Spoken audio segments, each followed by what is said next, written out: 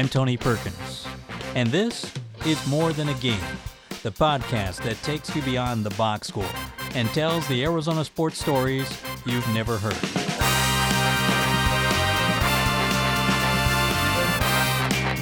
On this episode, we learn about some of Arizona's most extreme endurance sporting events. Joining me in the studio now is the show's producer, Zach Ziegler. Zach, welcome. Hey, Tony. Thanks for having me. It's good to be on this side of the microphone.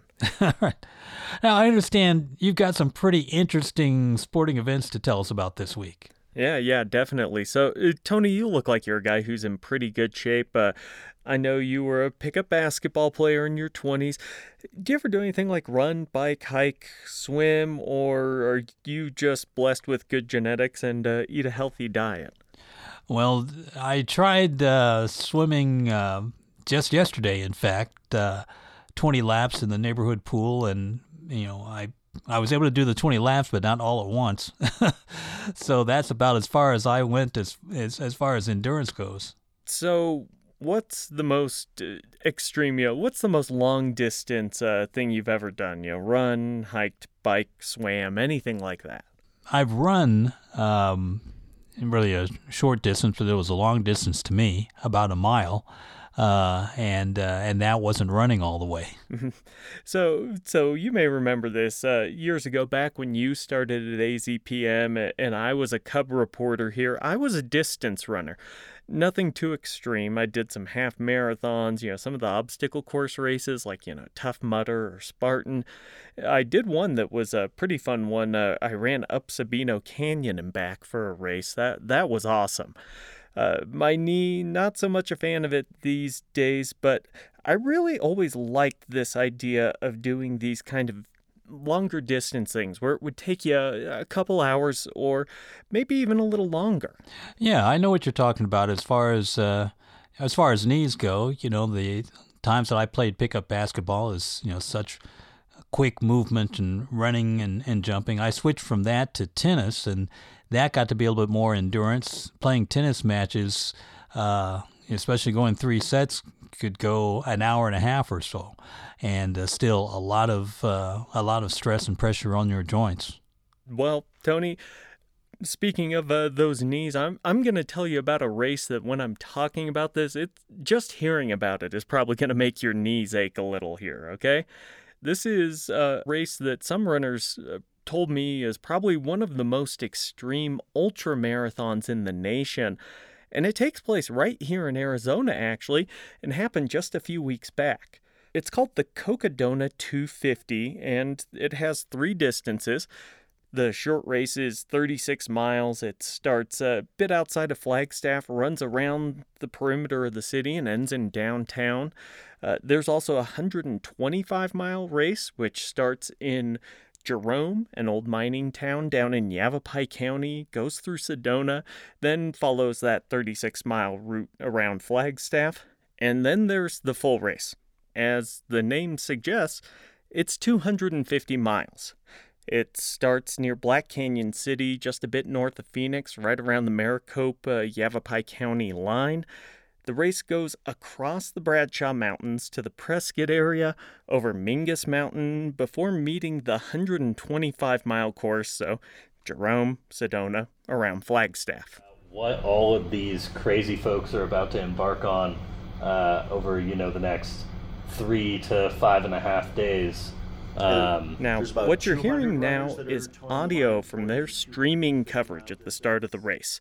Runners started on May 1st at 5 a.m. on the dot, and while I wasn't able to get to the start of the race, I was able to spend a morning at the finish line in downtown Flagstaff.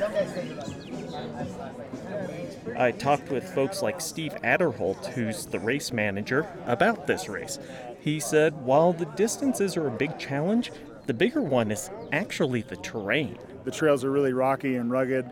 Some of the mountain ranges, especially the Bradshaw Mountains at the beginning of the course, are very remote and rugged. That first day of the race and through the Bradshaws is arguably the crux of the race. It's the hardest section.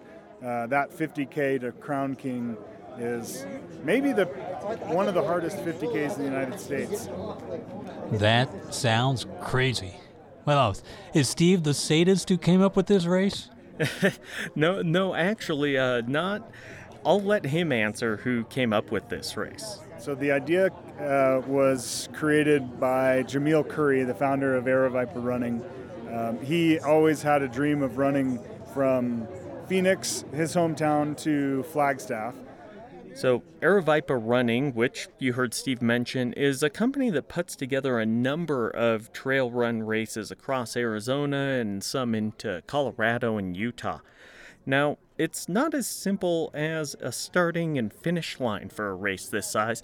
He says there's plenty of help along the way for these runners. We have 28 stations.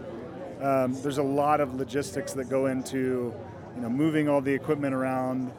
We have 400 volunteers for the race, 40 staff members, so more people working the event than are running the event.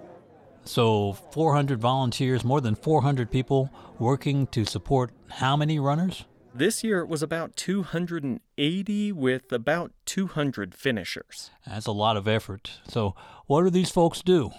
Well, for the most part, they're staffing about 20 aid stations that are throughout the course. They're usually about every 10 to 12 miles or so.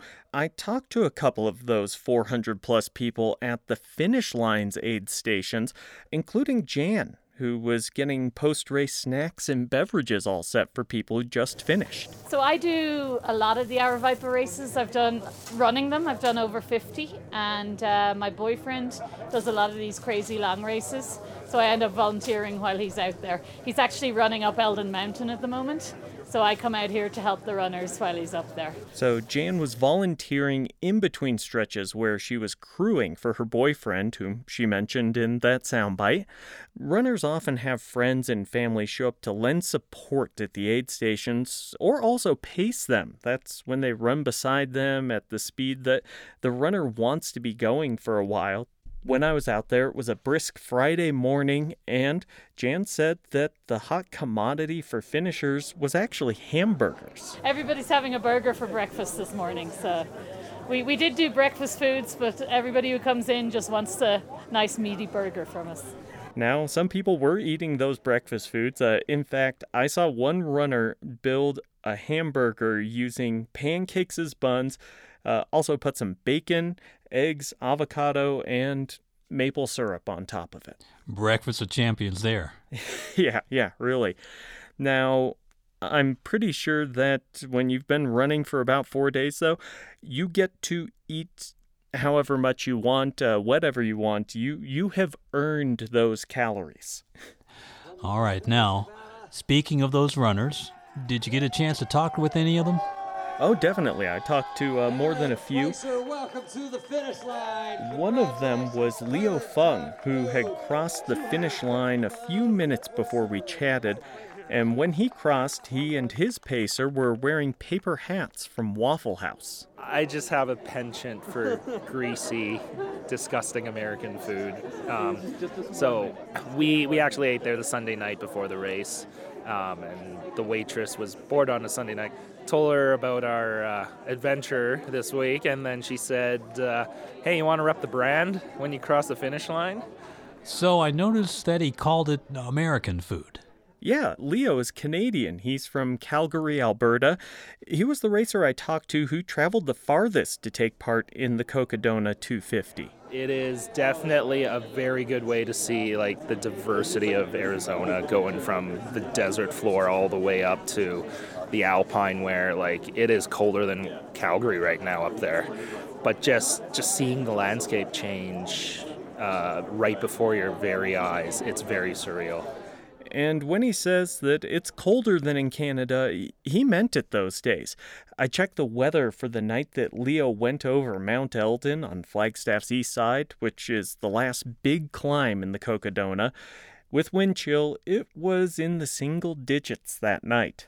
And since he'd had some time to scarf a hamburger and recover a little at this point, I asked him what it felt like to cross the finish line. Strangely alive. That's how I would describe it. Yeah.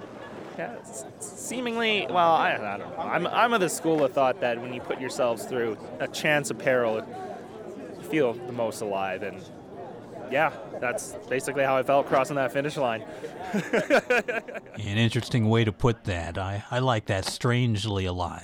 Yeah, really. And Leo was pretty similar to most runners I talked to. My favorite conversation with any of the runners happened when I first arrived. So there was a guy sitting on the ground near the finish line, and he had a friend crouched next to him. The guy who was sitting was Dominic Grossman. I finished about an hour ago, and I've literally been sitting in the spot. I ate a hamburger.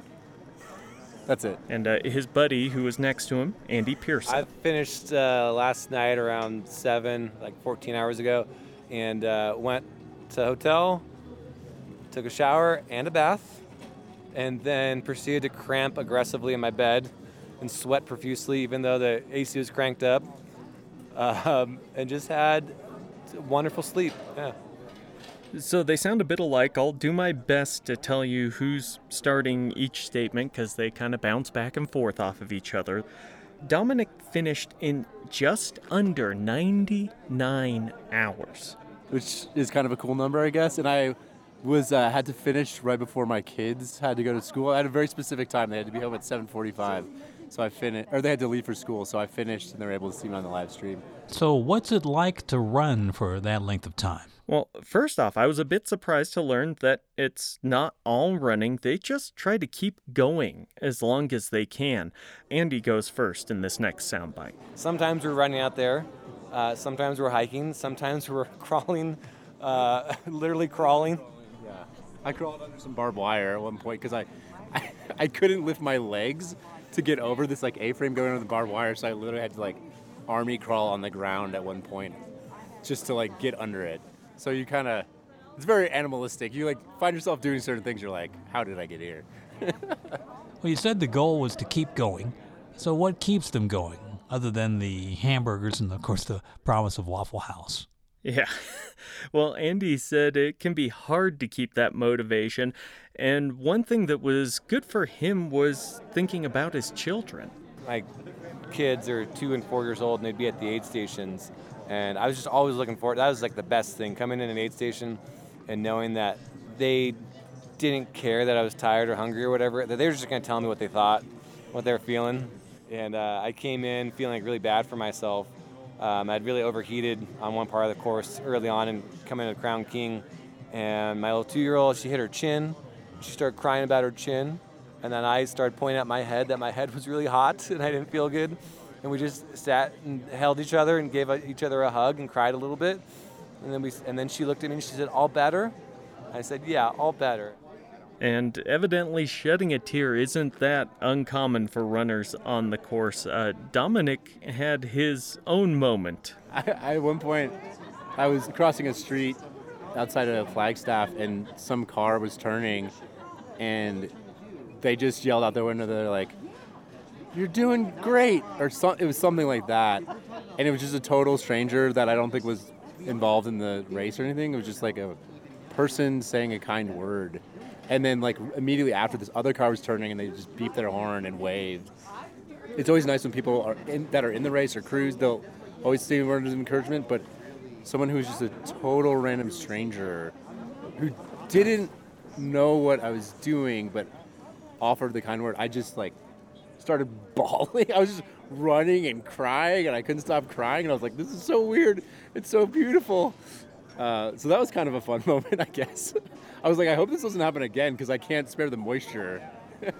So we heard about Andy's post-race night earlier. What's it like to be done with a race like this? Well, I'll say these guys were both oddly giddy. Now, I don't know if they're normally kind of energetic and happy-go-lucky, but they were really fun to talk to. It was a great conversation. Unsurprisingly, talk of food was a frequent topic for anyone I talked to who had finished the race. When you're between aid stations for like 5+ hours, you don't get to like Uber Eats something or just, get in your car and go get something.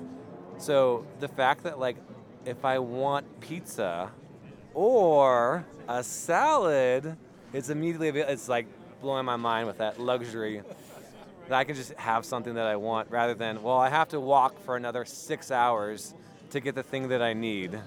Yeah. It's good. It gives you like perspective and it helps you appreciate it's stuff. I mean, I think that's ultimately like why we do it in a way is it just offers a totally different perspective from what people get. And like, I don't do like psychedelics, but I think it's a similar kind of experience where you're kind of on the edge of human experience and what's out there, and it kind of, you walk away with a totally new look at the whole world afterwards, which is really cool and sticks with you.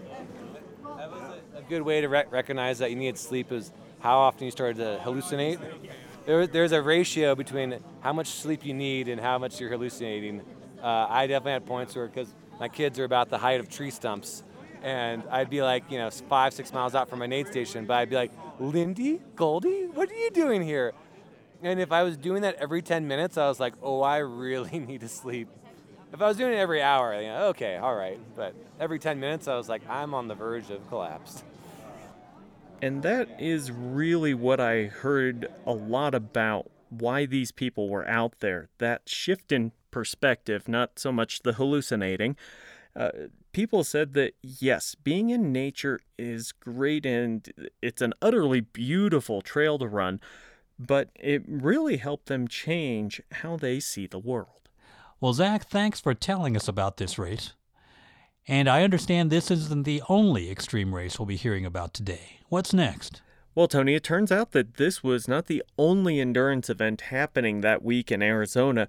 There's also a multi-day bike race that crossed basically the entire state from west to east. It's a sport called bikepacking, and I talked with Dana Ernst, who helped run that race. We talked earlier this week, just after the completion of another bikepacking race in northern Arizona that's his baby, called Pinions and Pines. And we met up at a downtown Flagstaff cafe where he and two people who completed the race the day before, Lindsay Knoll and Spencer Holmes, were having breakfast with Dana. We were sitting outside because evidently spending a few days outside wasn't enough for these folks, so some quick apologies for the sound of cars and trains passing by. Dana is going to start us off by basically giving us a description of what exactly bikepacking is, and you'll hear from Spencer after that, then Lindsay. Really loosely speaking, bikepacking sort of falls kind of into two categories. I mean, there's a lot of people that just go out for adventures, maybe with some friends or solo, maybe on a designated route, maybe not. They might be out for 2 days, they might be out for weeks at a time, just having an adventure. And then occasionally there's events or sort of informal races where a bunch of people get together and all start together following usually a designated course and try and just get back safe and sound as quickly as possible. Some people are going really fast and not sleeping at all. Other people are out there for days and days at a time, taking their time, sleeping lots. It just kind of varies, but we're all sort of out there doing the same thing. So with this most recent race that you just did, how long were you two out there? How long did it take, or what was the distance that you did, and how long did it take? We did a 300 course, and we were out there for probably about 3 days and 12 hours. Were you doing the camping thing, or were you more just going, get it done? That's a good question. My mentality was to go as fast as I could, but the way the race turned out this year, the first night at midnight, I was in Camp Verde, and Spencer was too, so we shared a hotel room, actually. And then the next day, we hit a rainstorm right when sort of the race imploded a little bit in terms of all the riders scattering in different directions. And we were at a lodge sort of in the middle of post-rainstorm, and so we ended up staying in a lodge that night. So we called ourselves Team Glamping because all of a sudden we went to sleeping in beds for a couple nights to try to stay out there. We did camp the third night. We have a similar pace, so we ended up sort of leapfrogging each other and rode a bunch of the race together, which was sort of cool this year. Cool. So how did you get into this sport? What was it that drew you in? I feel like with a lot of people, it was watching Ride the Divide, 10 plus years ago, and then thinking, this looks awesome. And yeah, kind of just been a dream of mine to get into it. And then back in 2019, I was looking for something to do. And then I saw a post by Dana in the Arizona Trail Race group running this event, and thought this would be a perfect event to get into racing with. Yes, this is the 4th time Spencer's been here. This is the 5th year we put the event on. This is the 4th time Spencer's finished. Well, maybe 1 year you didn't finish. 2 years I didn't finish, so my finishes to non-finishes ratio is now 1-to-1. Good, all right. Which was my goal for this year. Nice, a 0 kill ratio. Yeah, but I feel like barring any catastrophic weather events, Pinions and Pines is a really great event to really dip your feet into bike pack racing. Yeah, it's not quite the, Arizona Trail Race, which is like 750 miles, and there's a portion that you have to backpack your bike through, or right across Arizona. Yeah, that was just a few weeks ago. Yeah. Since you organize a few of these, what goes into the preparation side from setting up a race like this?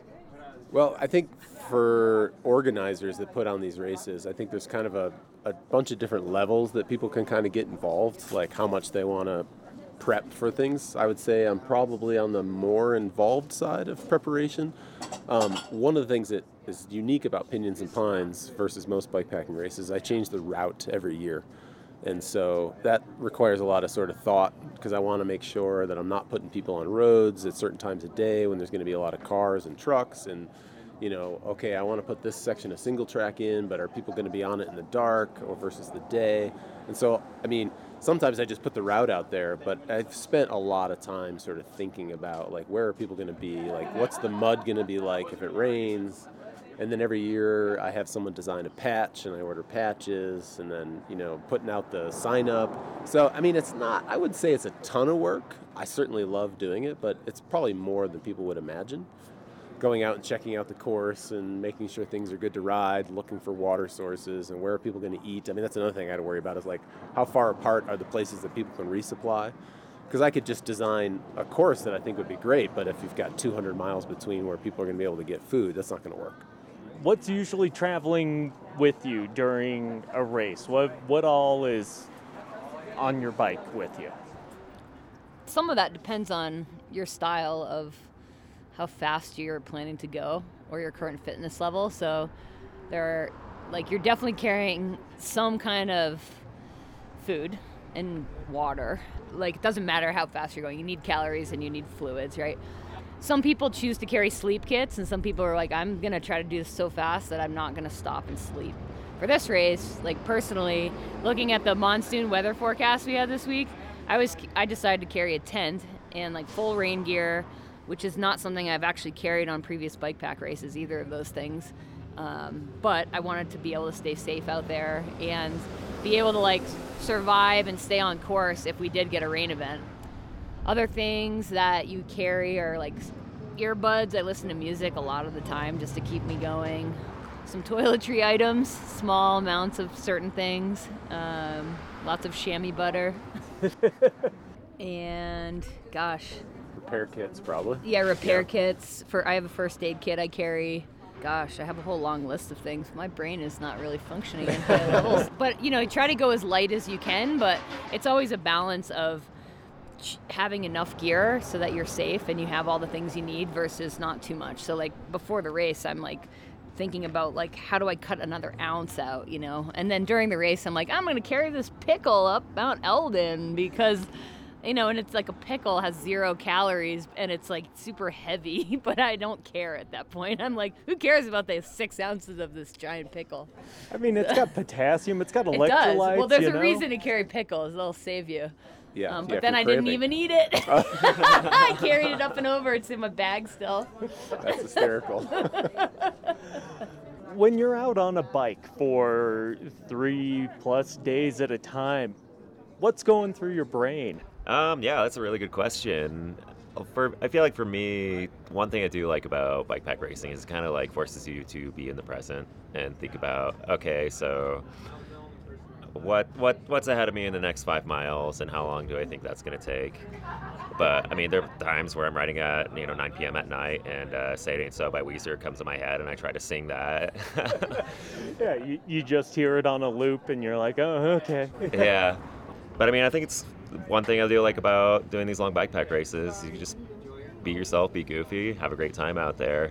Yeah, I think the thing that's interesting is that it kind of depends on whether you're with someone or not at certain times. And like you go through the full range of emotions throughout a day. I mean, you could be at your lowest low and just pushing your bike when you'd rather be riding. And then, you know, an hour later, you could feel absolutely fantastic. And if you did all that again and you had someone around, it could be like a completely different experience. And so like, yeah, it's just like you kind of just have to roll with the punches. Anybody that's having trouble sort of like embracing how they're feeling in that moment, it can be a big struggle. And then it's like you're doing that for a really long period of time. So you kind of like you practice it, so to speak, and then you kind of get better at it. I mean, the thing I've learned now is like if you're feeling kind of crappy, it'll go away. You kind of just deal with it. Yeah, as long as you keep eating and drinking, it'll like eventually change.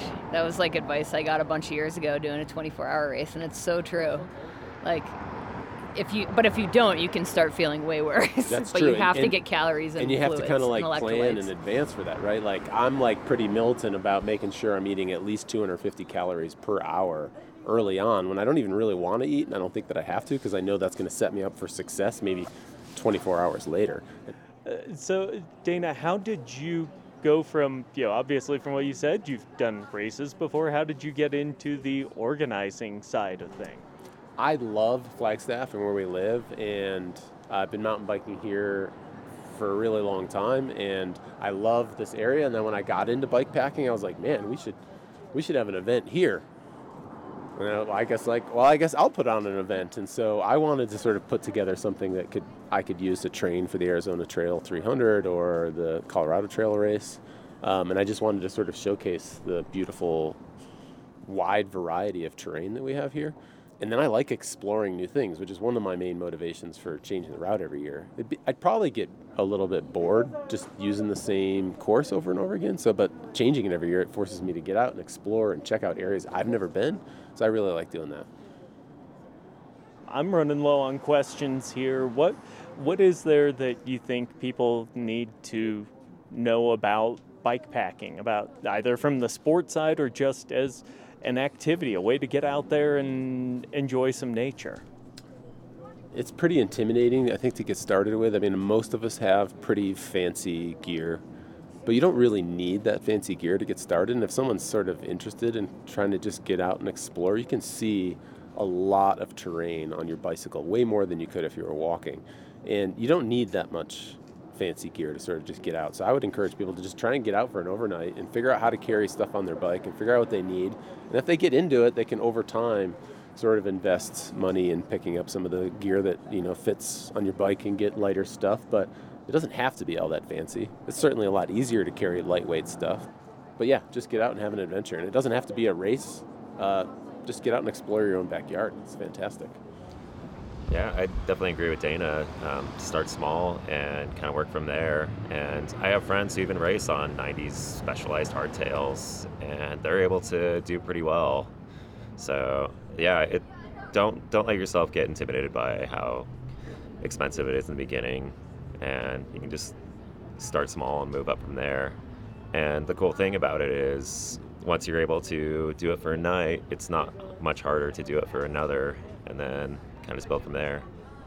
Well, thanks for sitting down and chatting with me today. Absolutely. You're welcome. Yeah.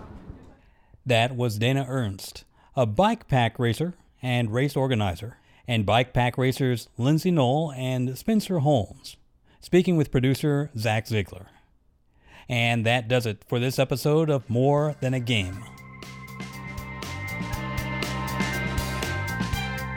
Join us next time as we begin a series looking at the importance of baseball in Arizona's border communities. The show is produced and mixed by Zach Ziegler. Our news director is Christopher Conover. Our logo was designed by A.C. Swedberg. Thanks to our marketing team for their help in launching this podcast. This show is part of the AZPM podcast family.